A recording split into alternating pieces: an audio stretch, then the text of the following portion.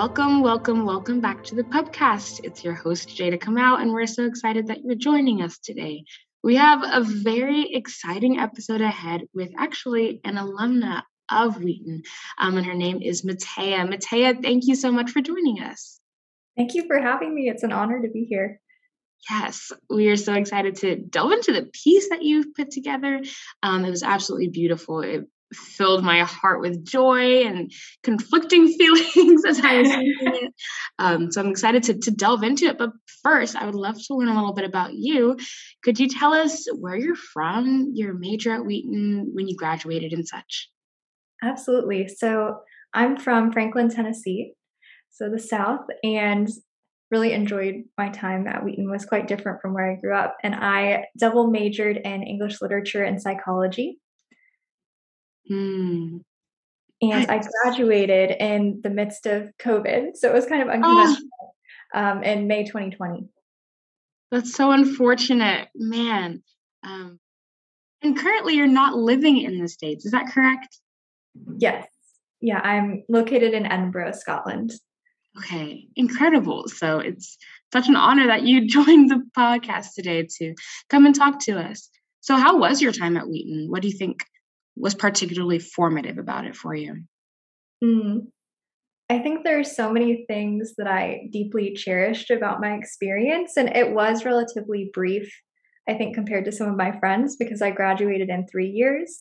And then with the pandemic also coming into effect, part of my last semester was spent at home. So it was kind of a rush journey in some ways, but even in the semesters where I was on campus, I just felt that the professors poured into me in such significant ways. They were so inspiring and so thoughtful.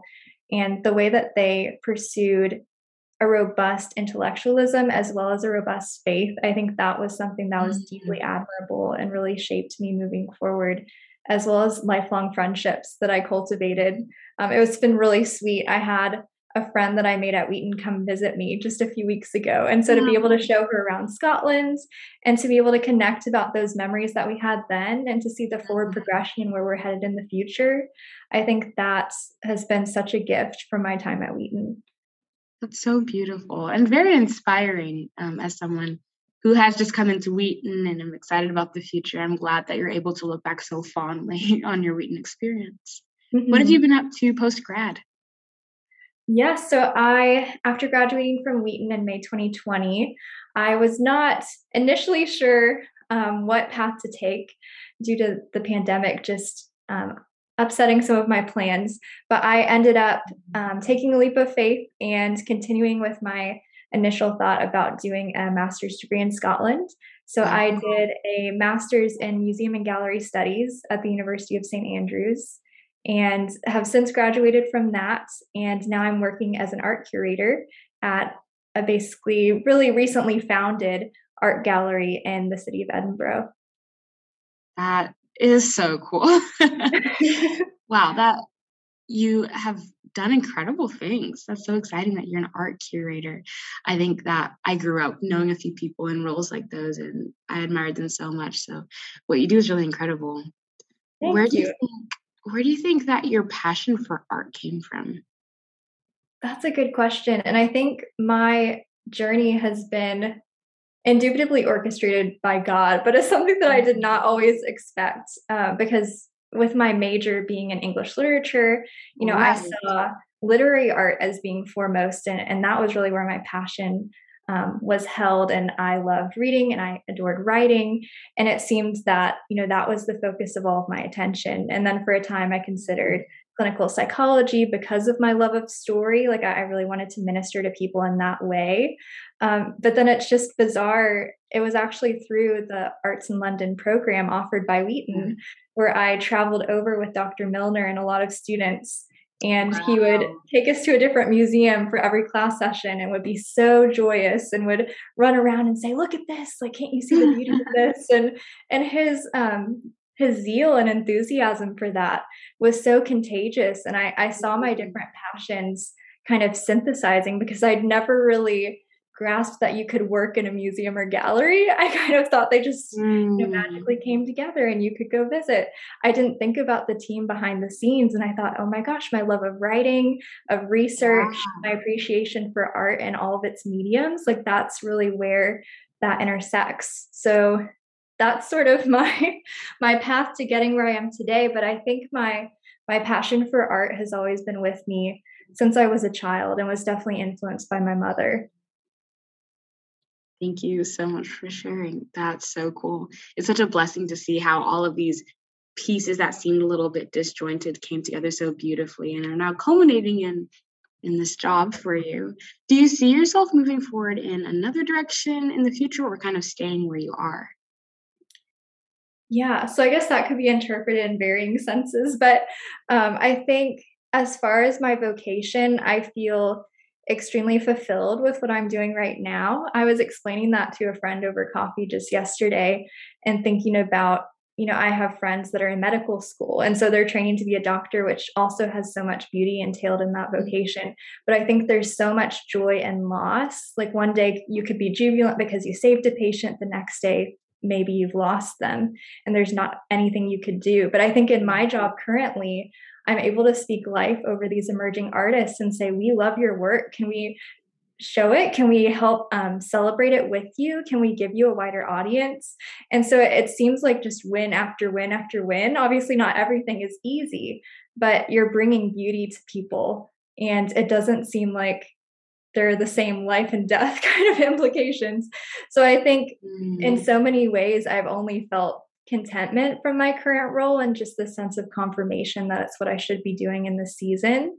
And I have renewed my visa, so I'll be here for the next 2 years. And then I think after that point, it'll just be a process of prayer about what is the next door to walk through. Beautiful. Well, thank you for telling us about yourself, Mattea. Let's move on to talking about the piece a little bit, which I'm so excited about. What was the background and inspiration of your poem? Yes, so it was a definitive kind of moment. I was standing in Glasgow Queen Street Station, and it was bizarre because I was there about a week ago to visit a friend, and I walked by this spot, and it's still just such a visceral reaction that I have to think, I remember I was standing there and I had this experience, and that's what caused me to write it literally that same day. So I was standing there after having visited that same friend, months and months prior, and saw this couple, just rush toward each other in such a way of reckless abandonment, like they just were so captivated by each other. And then there was just that juxtaposition of me standing alone, was very tired, had kind of run to get the train and was frazzled. And so I just felt that stark distance. And I did also feel the sense that I had been her and in another time. And so it's, I think, fitting in the sense of arrival, because obviously one member of the couple had just arrived, but it's also the broader sense of people will arrive and depart in your own life, and feeling like, yeah, you are one of them yourself and you've departed from others' lives.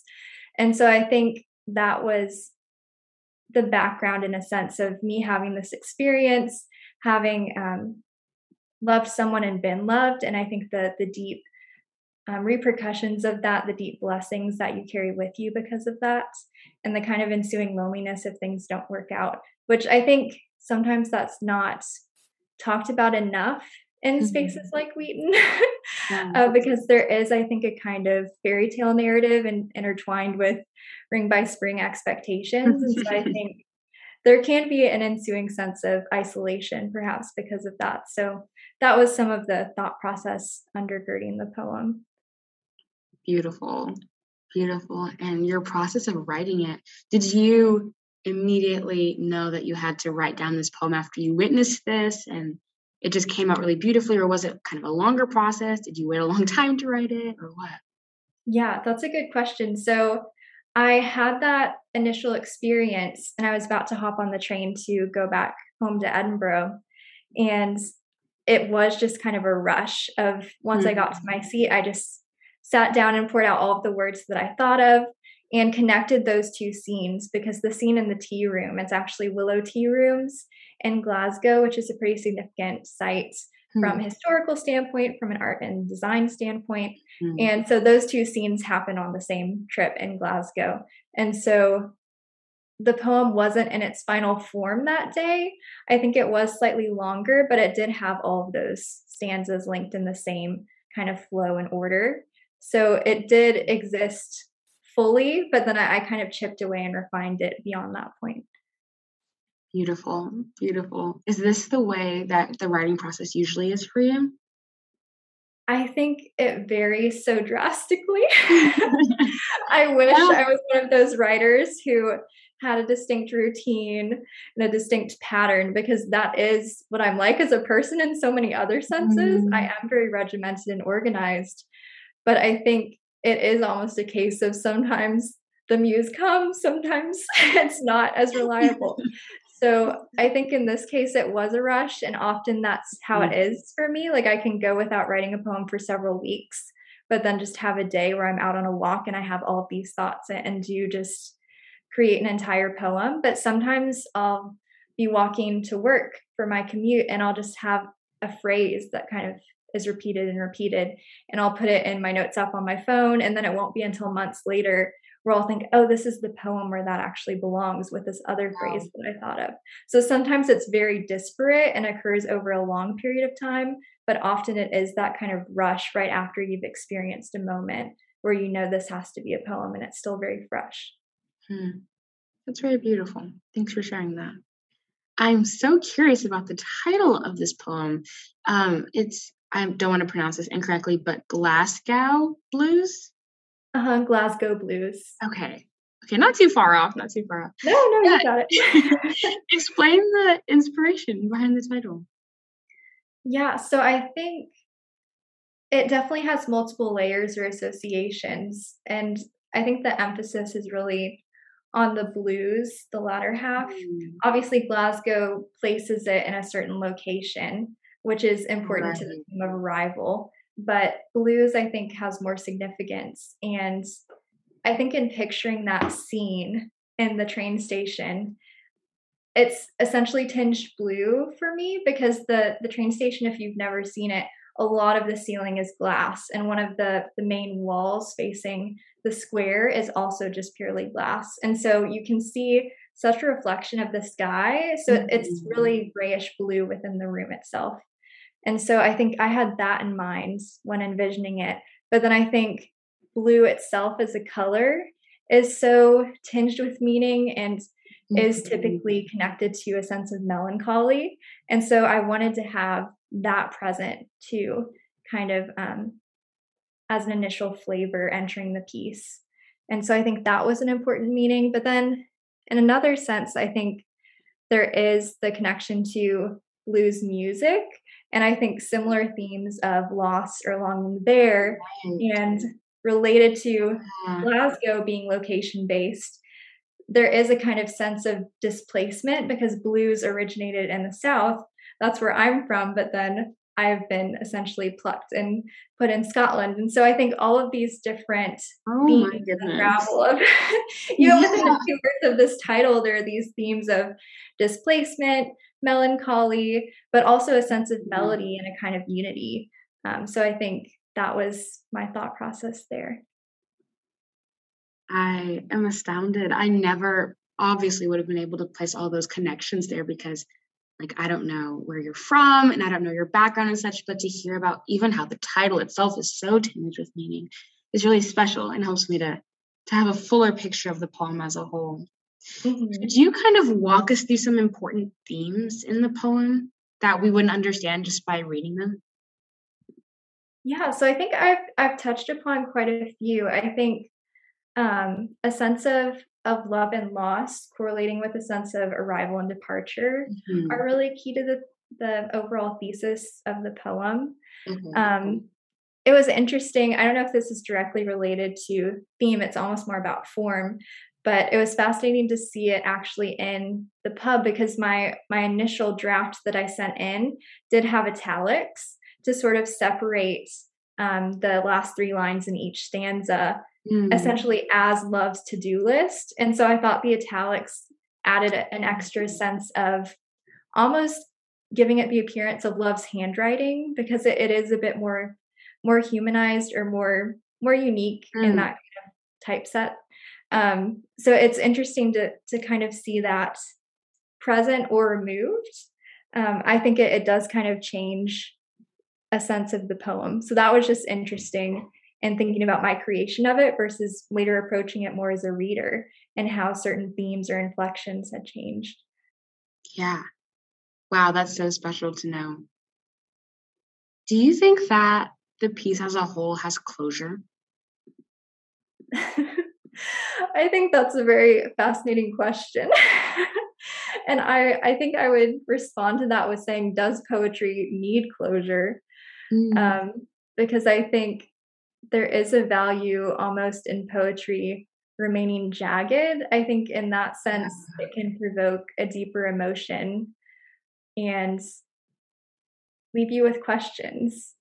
I don't know. I think I'm hesitant to say that poetry ever needs closure, yet I don't want to be hypocritical, because I think in a sense, when I produce a poem, it has to reach a sense of balance or a sense of completion for me to even feel comfortable submitting it. So I guess it's just the differentiation between completion or closure. So I think it has in a lot of ways been satisfied. And it's interesting in looking back and reflecting on it, I do feel like I am in a different mindset than I was when I wrote this in September 2021. And I think that's a really beautiful thing, but I'm so glad that I preserved the way that I was in that instant, because I think I'll never achieve that unique alchemy of emotions ever again. It's just completely idiosyncratic to that time of life. But I think the overall emotion is enduring, and I hope that other people can relate to it in a sense. Like, I hope that they don't sit in that kind of sense of longing, but I hope it is cathartic in a sense, because there is, I guess, a dual nature to what I'm writing about. There is the acknowledgement that, people are in love and people are kind of looking from the outside in. But I think it's cyclical, because we all sort of experience both stages. Right. Yeah, you mentioned hoping that the reader can relate to it. I definitely did. And the part that particularly struck my heart was when the friend who was also looking on to the couple kissing could not relate because she'd never been in love. And I was like, that's entirely what the experience is like. It can feel very isolating when you see people who are in love, and then what love is, and other people can't relate to that same level of knowing. Right. I think that was something that pierced my heart, and I'll have to continue to think about and kind of feel out in myself for a while. What do you want readers to take away from this piece? Was there a certain intention, or did you just want to say, here are my feelings, they're on the table, do with them as you will? Yeah, I think that's a good way to phrase it, how you captured that there, because I did essentially want to express a sense of the landscape in a way. Like, I think I was fiercely trying to preserve my emotional states and put that down on paper. But I think I was also fiercely grasping, this is how life looks now. Like, these are the landmarks. This is the train station that I now go to. This is the tea room. And I think I was grasping at these physical things and realizing how they related to the emotional, psychological concepts I was communicating. So like the windows and the train station, and I think I go into the porcelain saucers and spoons. Like, there is a kind of fragility there, and I think I was sort of alluding to that also in relation to love and to relationships. So I hope people can witness the intricacy of that and hopefully find some sense of solace in it as well. And it's been fascinating. I've been making my way through a collection of lyric poetry by women of the Italian Renaissance, which might sound extremely niche, but I think it was really lovely because I stumbled upon just a few days ago a poem, and it basically ends with the phrase, Insidiously, meanwhile, love is preparing new traps for me. And I just thought it's really fascinating because I kind of felt alone in drafting this and almost addressing love as something out to get me, and people in love as being basically in on an inside joke that I felt I was excluded from. And I realized this is not new. I was very humbled to think about, this is actually an active poetic tradition, this kind of address to love. And it could be someone very jubilant and joyous and basically thanking love or praising it. But I think there's also the inverse. And so I think hopefully people can realize that as well, that there is room for that in the poetic arena, that it has been done. So maybe that can be edifying or encouraging if someone is in a similar space, but I also want to encourage them that you can move beyond that space too. Beautiful. Mattea, it was an honor to hear about the poem from you. I feel like I'm leaving with such a depth of understanding about the poem and about you. So I'm very grateful that you took the time to be with us today. No, I'm so thankful for this conversation. I'm really glad that you enjoyed the poem. I did. And for all of those who are listening in, thanks for joining us today with this conversation with Mattea. It was an honor to have you join us. Make sure that you subscribe and follow so that you're updated about when we have new episodes. We have one more episode coming out this semester, which is very exciting. So make sure you're following along. This was your host, Jada Kamau, on the podcast. Goodbye.